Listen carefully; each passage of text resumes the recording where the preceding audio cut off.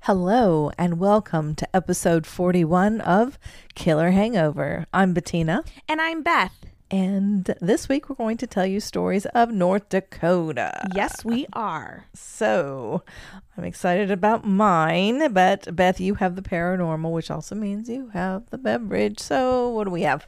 Okay, this looks so good. I know. I'm so excited. Before you get to try it, though, I'm going to tell you a little bit of history behind it. Hurry. Okay. So back in the 1950s, this was created. There was like a big oil boom in North Dakota at the time.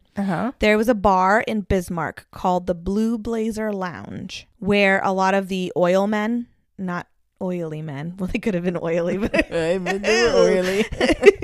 the oil working men would go and kind of like hang out after they worked. So there's two guys, Wendell Smith and James Curran, who were oil men or oily, I don't know. But they were regulars at the Blue Blazer Lounge. And one night they decided they were really sick and tired of their basic whiskey drinks. Gotcha. Which I don't blame them. Whiskey's disgusting. So they tell the bartender to whip them up something totally different.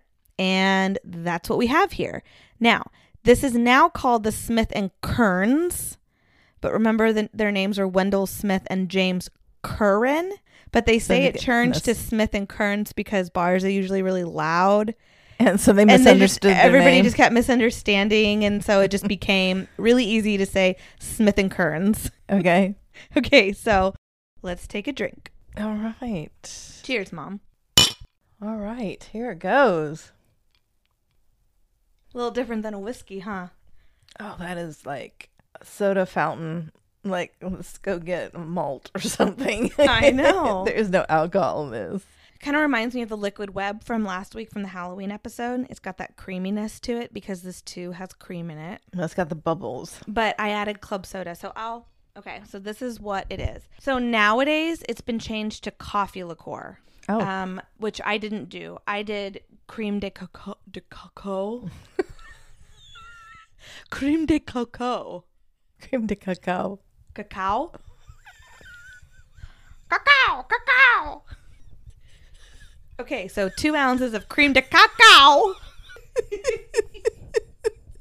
And then it's 2 ounces of cream. Oh, real cream? Yes. No and then you just put that in a shaker with ice, shake it all up, pour it in a glass, and then top the glass with club soda. Wow. So really the only alcohol. There really isn't much alcohol in there, so unfortunately. The creme de cacao is the cacao is the only alcohol in there. But nowadays people ask, with the White Russian becoming really famous over time, they changed the cacao to coffee liqueur, which I bet is really good too. I'm telling you, mine is already halfway gone because But I wonder how it would taste with the creme de cacao and like Kahlua in there. I wonder if that tastes good. I bet we it should does. Totally make some changes. Do you have some? Yeah, of course I have Kahlua upstairs in the fridge. Okay. I have 2 toddlers. How do you think I get through with my morning coffee? I thought that's a joke. That's a joke, friends. I do not put Kahlua in my coffee. She drinks the peanut every butter day. Screwball is what she drinks. That's at night when the husband comes home and I say, "They're yours." Okay. But it adds the club soda adds a really good fizz to it. Perfect. It's really tasty. It's like everything I like. Cream, fizz. I know, it's really tasty. And cacao. Okay. Mom, tell me a true crime story. Okay. Now I'll have to tell you that I did have to dig a little bit for true crime that you might not have heard about or from North Dakota. Okay. So that's a good thing. No, that's good. I like that we choose things that aren't, safe out there. Place to live, obviously. Yeah. So I did find this one only because, how I'm attracted to ones that are a little weird. This is an unsolved murder mystery. Cool. But with a twist. Because we know who the murderer was. although he was never convicted of the crimes, but we don't know who the victims are. Okay. Are you interested yet? Cacao! Have you ever heard of Eugene Butler? Mm-mm. I don't think so. Why are you laughing? Okay. Goes along with this. He was quite an odd character. He was a little cuckoo. So Butler homesteaded his land in 1882 in what is now a quiet little farm town named Niagara, North Dakota, home to about 50 residents. Oh, boy. And it's a little town. It's a little town. Historical accounts claim he was a recluse, never married, and stayed to himself on his farm. As he got older, he got, well, a little bit more. Cuckoo. I can't say that. That's mean. You got to leave it a little bit more odd. Okay? You can't find a picture of this man anywhere. What? Can't find a picture of him.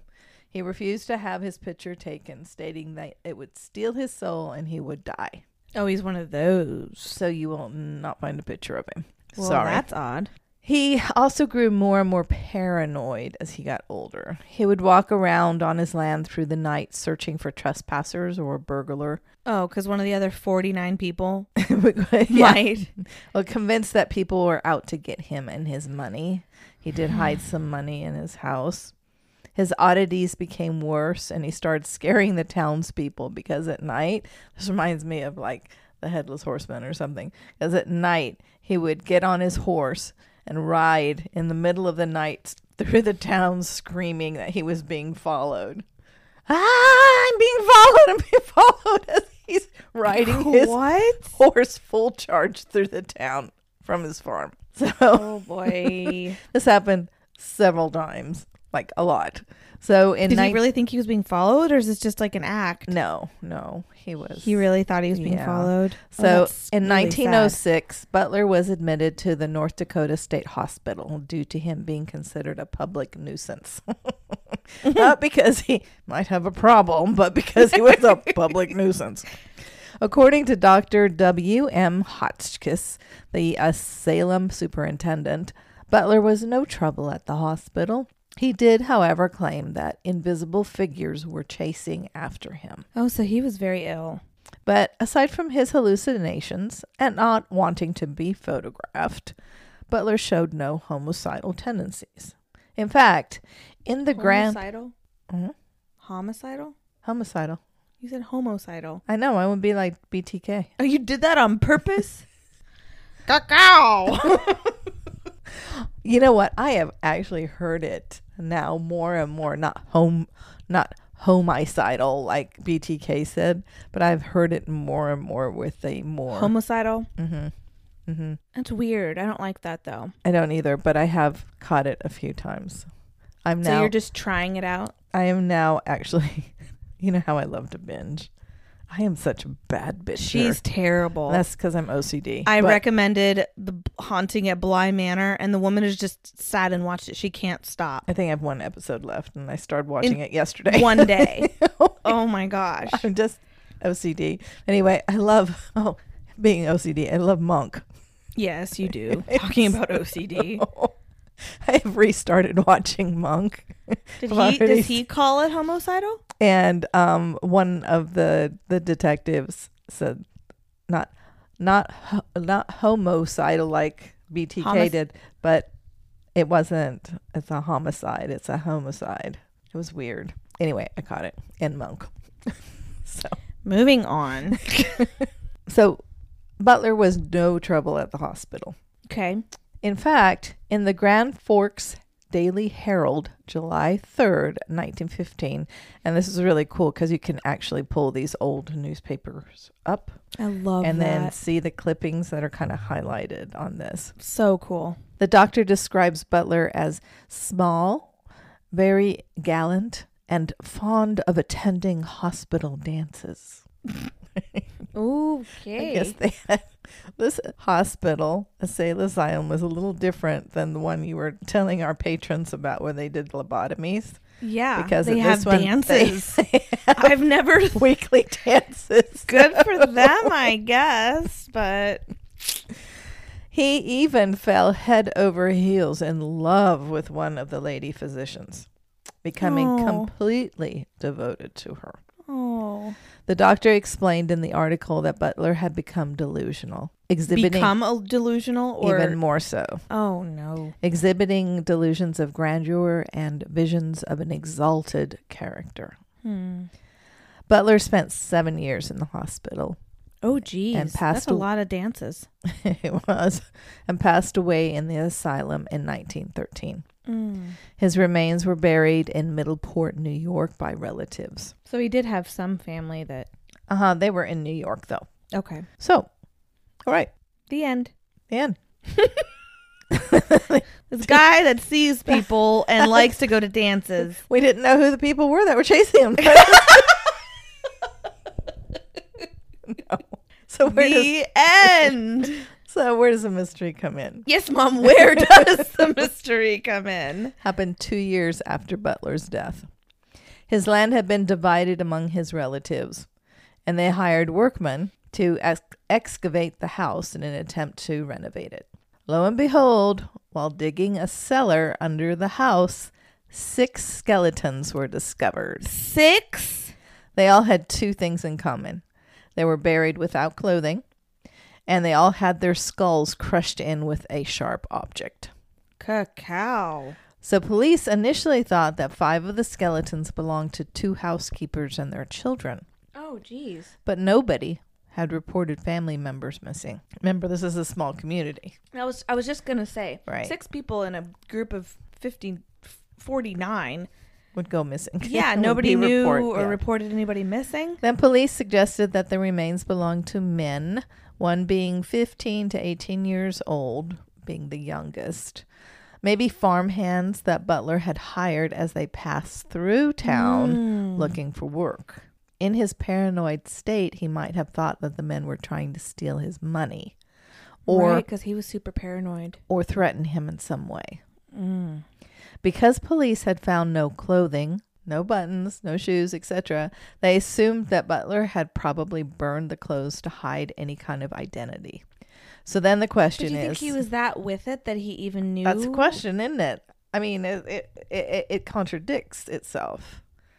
So then the question is, how did Butler manage to put the bodies under the house? Yeah. There is no, it's a floor. There is no Was cellar. it a floor though when he lived there? Yeah, because when they were excavating and renovating is when the family wanted a cellar dug. There was no cellar before that. So was he just pulling up floorboards and then rebuilding his floor every time? Before you start imagining these things, let me tell you. He built a trap door by removing 3 stones from the foundation. He would dump the bodies down the hole. Then he'd use dirt and clay subsoil to cover up the bodies. 2 of the remains showed evidence of broken legs, and it was surmised that Butler probably broke their legs after fit them in the he hole? killed them in order for them to fit in the hole because they were Oh my taller. gosh! So he had to have had some conscience of what He was conscience of what he was doing. and he killed Conscious and conscious. and he killed them all the same way with this sharp, blunt object. So this is all Unless extremely it's- horrible. Yeah, that's crazy. But I'm going to add to that. According to the June 26, 1915 article in the Weekly Alert, as news of the ghastly find spread, hundreds in automobiles or other conveyances arrived on the scene.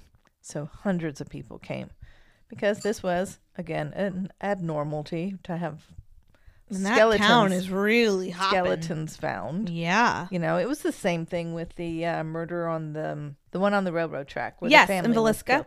In Villisca, where people all showed up. Right? Oh, it happens in so many of these crime stories I read. Just so bizarre to me. So not only did they arrive, but as they departed, most of them had with them a piece of a skeleton. See, I read this everywhere. And it's so crazy to me. Yeah, it's like a trophy of sorts, It's like a memento. proving that they had been to the scene of this horrible murder.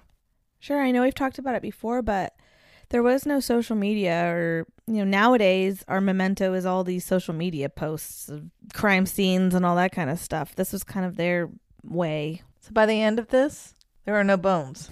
Well, shoot, yeah. How are they gonna? There's nothing. There are no clothes. All the bones are gone. Oh my gosh.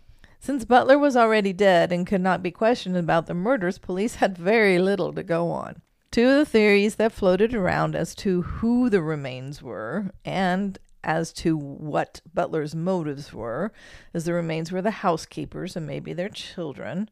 Butler was heard on several occasions to complain about the cost of having housekeepers. He was kind of a stingy man, even though he was very wealthy. The remains were those of farm hands. Butler was very leery of people, as we talked about, and thought that they were all after his money. Perhaps the voices he heard told him that the farm hands wanted to rob him. This latter... Or were there voices? Did he just make up the voices?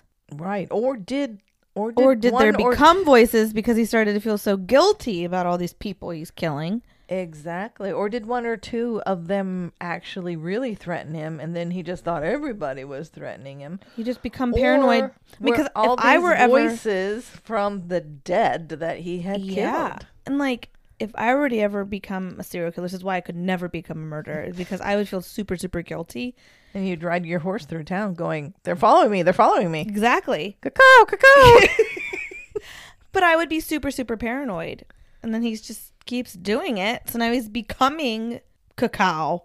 And he's, I mean, he obviously didn't have his cookies in his jar. I was just going to say cacao cookies in his jar. His cacao cookies are loose. So this latter theory about the farmhands led to an investigation into the whereabouts of a John Urbanski. His brother Leo Urbanski, a well-to-do farmer from Minnesota, requested an inquiry due to the last letter he had received from his brother.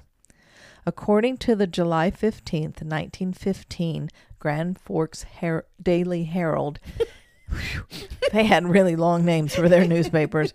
In the letter John wrote to his brother, he mentioned that he was working for a bachelor near Niagara, North Dakota. Ooh. The letter had been mailed from Lemoore, the town Butler would go for his business. So that was the last Leo. But then you can also kind of narrow it down because it is such a small town. I mean, they only had to really interview 49 people, right? It might have been a little bigger at the time, and it might have been more spread out at the time. Yeah, all these different farms and stuff. Yeah. Okay. So scrap that. That was the last Leo had heard from his brother. Other than Leo, no one else has come forward to report a missing person, ever. So to this day, no case file has been found concerning the remains. No one seems to have a clue whether the files were lost, whether they were damaged, or maybe the files never even existed. You said 8 skeletons were found? 6. That's still a lot. It is. So were there files even made because all the skeletons were gone? That is just such a bizarre story. So there's no files, okay? There's no bones. There's nothing right now to even indicate. And in fact, the house has been torn down, and now there's a storage shed over it that a family has built. But did they excavate some more of the land to try to look if there were more bodies? Probably, but I don't think that they found it. Was all underneath that house there. Bummer. This is a quote. "The probability is high we would be able to extract DNA because the techniques are dramatically improved now." I mean, DNA from a skeleton right now. Oh, which is amazing, said a University of North Dakota anthropology professor, Dr. Phoebe Stubblefield. With that, it is probably that an ID of the victims could be made. Of course, a DNA match would have to exist first. This could be made through someone searching for a lost relative, like we've talked before, right, or even through people researching their ancestry. Maybe there would even be a match on a missing persons database. But you still have to have a bone to extract the DNA evidence So, from. listeners, do you have a bone floating around your house that your family's been talking about came from a crime scene Oh. in North Dakota? Right now, the whereabouts of the bones are totally unknown. Of all the But bones. there's so many bones. So I'm going to throw this out to our listeners. If your family, or perhaps you know of another family that may have bones Floating or around your house. a bone from this case that may have been handed down through the generations, along with Sitting the story, on your mantle. or up in the, hey, yeah, old grandma used to keep that finger bone. Remember that? I don't know. Grandma. Maybe, just maybe, if you hand this in, it could be you who helped solve at least a piece of this 100-year-old mystery. It's pretty heavy. It's a lot of pressure on you guys. So find that thumb bone or finger bone or skull. Can be a complete skull. Well, their skulls were crushed in, so it wouldn't be a complete skull. It'd be fragments of skulls. it was only crushed in on one side. There's also femurs. There's also, tibias. There's big bones, small bones. Anyway, there you go. Eugene Butler. He sounds like just a little old helpless man that was a little cuckoo. A little cuckoo, but he enjoyed dances. He did. And he was gallant and very gentlemanly once he got put So much so he crushed somebody's head in.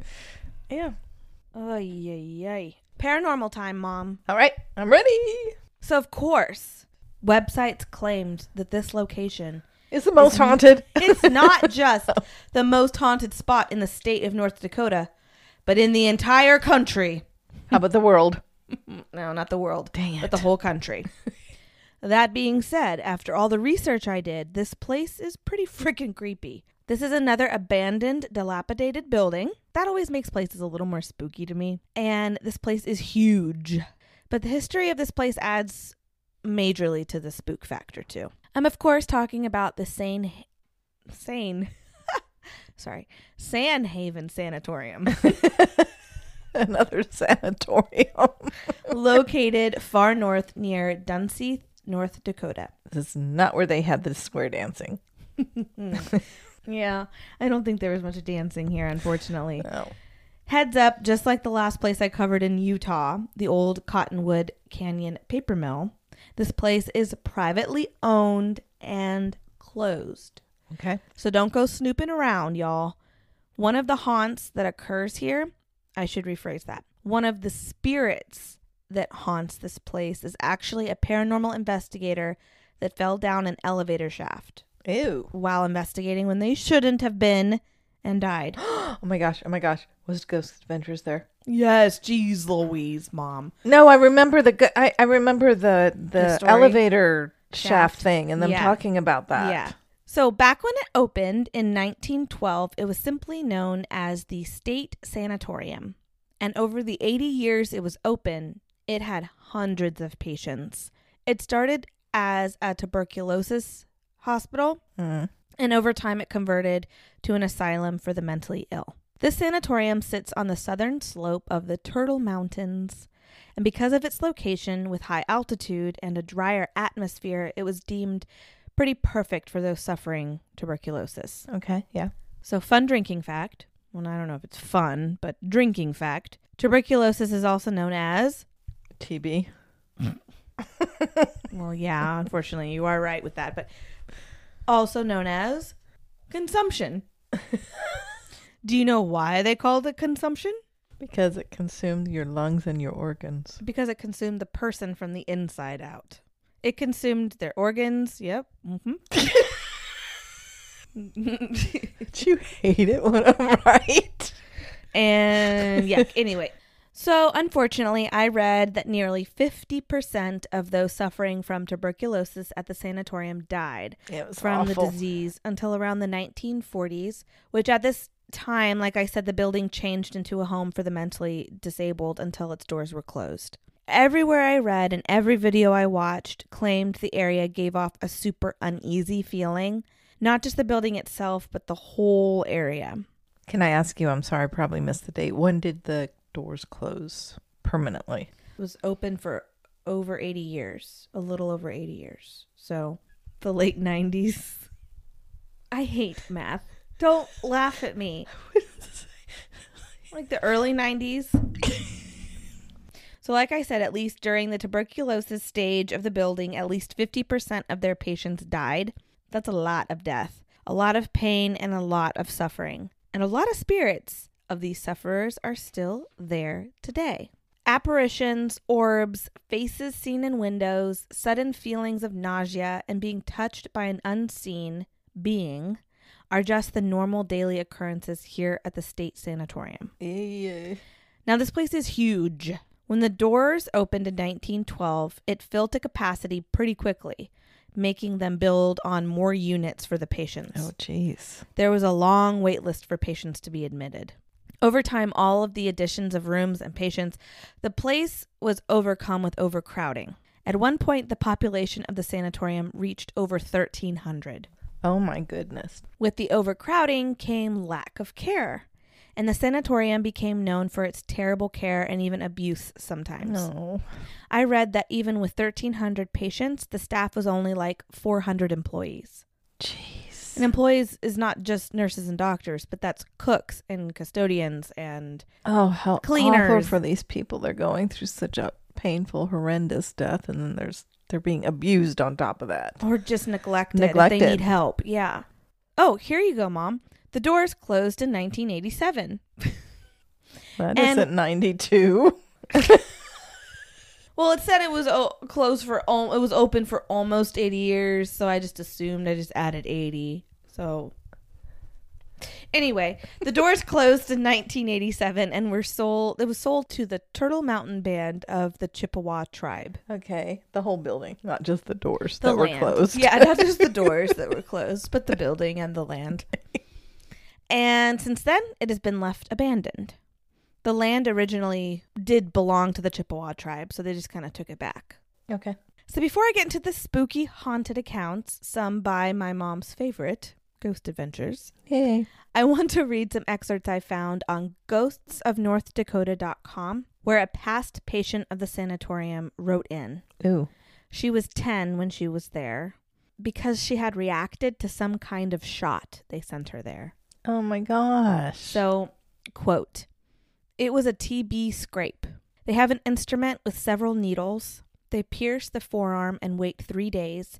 And if you react with a red spot, then you have to have a chest x-ray to see if you have spots in your lungs. I have no idea why my mom did it to us kids. Maybe she heard it on TV that there was cases of TB and went to the doctor. After us 3 girls reacted, the whole school was tested as well as several other people. No one around here reacted, so the doctor said that us 3 girls may have been walking together and someone spit on the sidewalk that actually had TB and we contracted it." So it was just those 3 of all. Oh, good But Lord. even, this just shows how far we've come. But anyway, so this poor little 10-year-old is sent to quarantine away from her parents, her home, and everybody, just her. Well, not on her own. She was squished into a small room with 6 other girls. So even if you don't have it, you're going to catch it. Quote, "There was 1 bathroom for 20 women. Oh. In the bathroom, there was 1 tub, no shower, 2 stools, and 2 sinks. Oh my gosh. We never wandered the halls unless we told the nurses where we were going, so I did not associate with too many more of the residents. We knew there were men on the other hallway because we were never allowed on that end. We had to tell them when we wanted to go to the bathroom because we shared the bathroom with all the ladies on end of the hall. As I told you before, no shower, just a bathtub, 2 stools, and 2 sinks. Sometimes when I went to the bathroom, I would see blood in the sinks. I learned many things there, such as taking my own temp, my own pulse. We had to do this every day and sometimes twice a day. Once a month, they would stick a tube down my throat and bring up juices from my stomach to test for a live bug. They always came back negative. I never had TB. The 3rd floor was for the severely mentally handicapped and for us to do our crafts. I do remember going up to the 3rd floor and peeking in the window and seeing several old people in cribs with just diapers on, Oh no. crying and screaming. Oh. The door was locked, so we couldn't go in. We were not allowed on the 4th floor except to wash our hair in the small bathroom, and a nurse was with us at all times. We were able to go to the roof by elevator and get some fresh air and sunshine, and every once in a while, the girls would lock me out, and I would have to wait until the nurses would come looking for me, or one of the girls felt sorry for me and let me in. On top of the roof was a room that the elevator was in and a door to the outside, so I got wise after a while and never left the building, so I was close to the elevator. That was the only sunshine we got, was when we went to the top. So her name was Mary, and her whole account is on that website, ghostsofnorthdakota.com. It's super interesting. It's very sad, but it was a very interesting read. Okay, so all this pain, all this sadness, fear, and loss in this building has led to many haunting occurrences. Many times people have been seen sitting, staring out of the windows of the large sanatorium. Many investigators that have gone here express this sudden feeling of sadness, and some even just stop and cry upon entering the building. Oh my gosh. Some people have been hit or even pushed. Some feel sick, and others have an overwhelming dizzy feeling like they're going to pass out. I watched many YouTube videos, and even Ghost Adventures went there. I didn't want to just give Ghost Adventures accounts. I like to see the amateur videos the most. Mm-hmm. And that's why I think we also like to hear your guys' personal stories the most, because we can sit here and research and watch Ghost Adventures like everybody else. But when we get those personal accounts that I can't find on the internet, It's so much cooler. So P.S. send us your stories. But all of them reported feeling sad at some point in their investigation. Every single one of them. Mm-hmm. Like I said, the place is privately owned. A few YouTube videos I watched showed people sneaking in through this like low ground level window with this giant red arrow painted on the building because all the doors are locked. And so somebody must have been like, this is how you get in. But it's huge too. So a lot of videos I watched on YouTube, people were getting lost while they were in there, like not like having trouble finding how to get out. And they've never gotten out. And they're still there today. Still there. They just posted their video on YouTube. So they all reported feeling sad, but the majority of them all also captured footsteps, and a lot of them even captured yells and sometimes cries. Oh.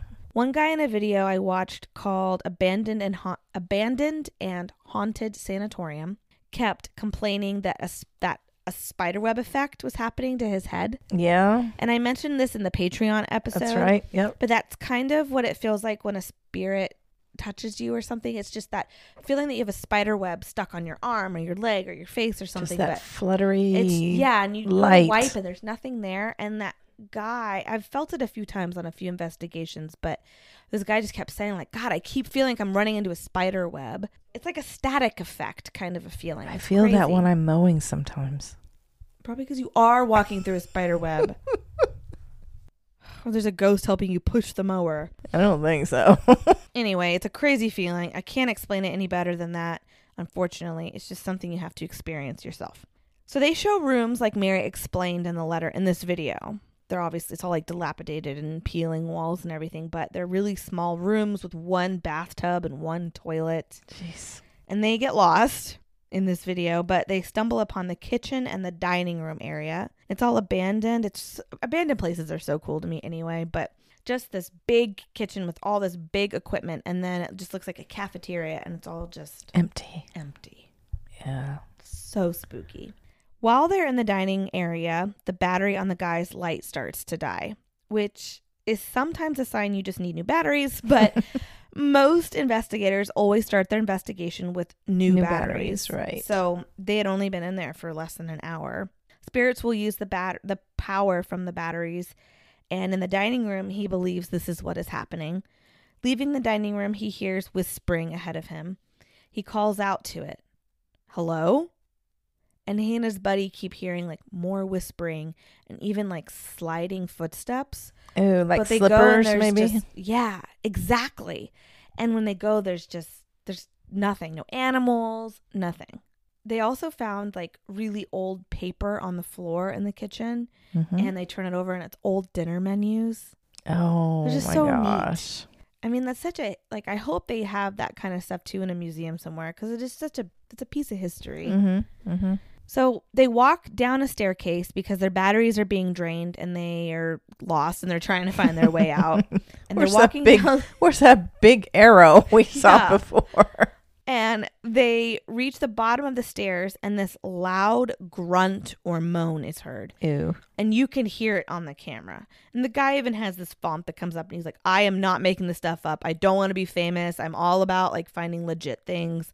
This was the loudest moan grunt I've ever heard, and we captured it. And it's one thing when you hear it yourself, but when you capture it, it's really cool because it backs you up that you're So not you can share it. Right. So you guys should watch the video. It's really cool just to see all this stuff. There's much more to the video, but that was really creepy. Like, it's one thing when Ghost Adventures captures this, but when amateurs capture it, Right. it's so cool. Other amateur videos I watched captured shadows, Ooh. more moans and footsteps, and even some like crazy orbs. Another video with young boys, they're like jumping around the old building yelling, parkour, parkour. Oh, that's right. That's right. That's right. That's right. And he's jumping on the chairs. Yeah. It's Michael Scott from The Office. Parkour, parkour. So these teenage boys are all, there's like probably 7 of them. Mm-hmm. And they're all just like jumping around this abandoned building like parkour, parkour. That was really funny and entertaining. But there was a creepy part where the guy with the camera, and I saw it too, but it looked like one of his friends he was with, he was following, and he followed into this small room off of the roof. But then when he goes into the room, there's nobody in there. And Wait, he's like, followed his friend in there, didn't he? right. And he goes, whoa, I wonder if the camera saw that. I swear I thought Carlos walked in here. Mm-hmm. I thought I was following Carlos in here, but he's alone in this little room. It's like this little room. And you're catching all this on the camera? Yeah, it's all on the camera. And he's like, and it looks like somebody walks in there. So then he goes over and walks in. It's in the middle of the day. Mm-hmm. And he walks in there and there's nobody in the room. And he's like, hold on. I really thought I was following Carlos in here. Whoa. It was bizarre. My heat just kicked on. Sorry, guys. But it did get a little cold in here. Spooky. So like I said, there were 7 of these kids and all at the same time, they're like walking down one of the hallways and they hear this large crash from this place is huge, way down the hallway where nobody was. Mm. And they all just are like, we're out of here. Parkour out. Parkour. So I don't say this often, but this may be a place I don't have on my list to investigate. Not just because it's private or anything, but I'm kind of a sensitive, and just thinking about this location makes me feel really sad. And just, Oh, yeah. I can't imagine if I were to step foot in there how I would feel. But you know, people have brought some nasty things in there too. Of course. The building is just a shell of what it used to be. But thousands of people have died there, and I believe many of them still reside or haunt the sanatorium today. So nothing is being done with the building? No, it's just been left abandoned. Ever since the Chippewa tribe bought it, I don't know if they're planning on turning it into anything, but That would be expensive too. it would be super expensive, very expensive, because it's up on the mountain. So, and it's a massive facility. And of course, Zach found, he always has to make everything demonic. And there is a lot of proof that a lot of Satanists have done Rituals. and things there. Well, that's the yuck stuff. The Ouija boards and the rituals and all the and crap pentagrams that and people all this bring kind of in. stuff. It's all there. And like, he's interviewing some lady and she finds a little hatchet in the grass. And he's like, well, that looks like something that's been used in satanic worship. Oh, good grief. And it's just this little hatchet. And yeah, it could have been used in satanic worship. But So also leave could have it been there. used to cut Or it could have down just been, for branches. But anyway, it's there's also a little cemetery there for babies. Oh. And it's just a lot of just sad. It's really sad. All right. North Dakota. Cacao. You're supposed to cheer us up with the I paranormal. know. Shoot. Parkour. Parkour out.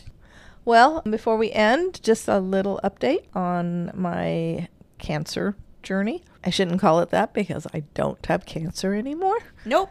See, we are cheering you all up. So, yep, one step at a time. I had a double mastectomy and I am on the end now of doing reconstruction, and that's from what I now know, didn't before, it's a long journey. It doesn't happen overnight. So I will keep you guys updated, because I'm going to the Kansas City Cancer Medical Facility with the best doctors ever. And so, yes, I am popping in and probably overstaying my stay with Beth and Alex. I'm happy to help you with Obi and I are hanging out. I'm happy to have you and Obi. So anyway, thank you for the messages, the kind messages that you guys did send. And we're not going to dwell on it, but we will keep you updated every now and then. But all is good. Next week, we will be covering West Virginia. Oh, that's right. Yes. So I'm going to do my best to try to find pictures from the true crime that Mom covered.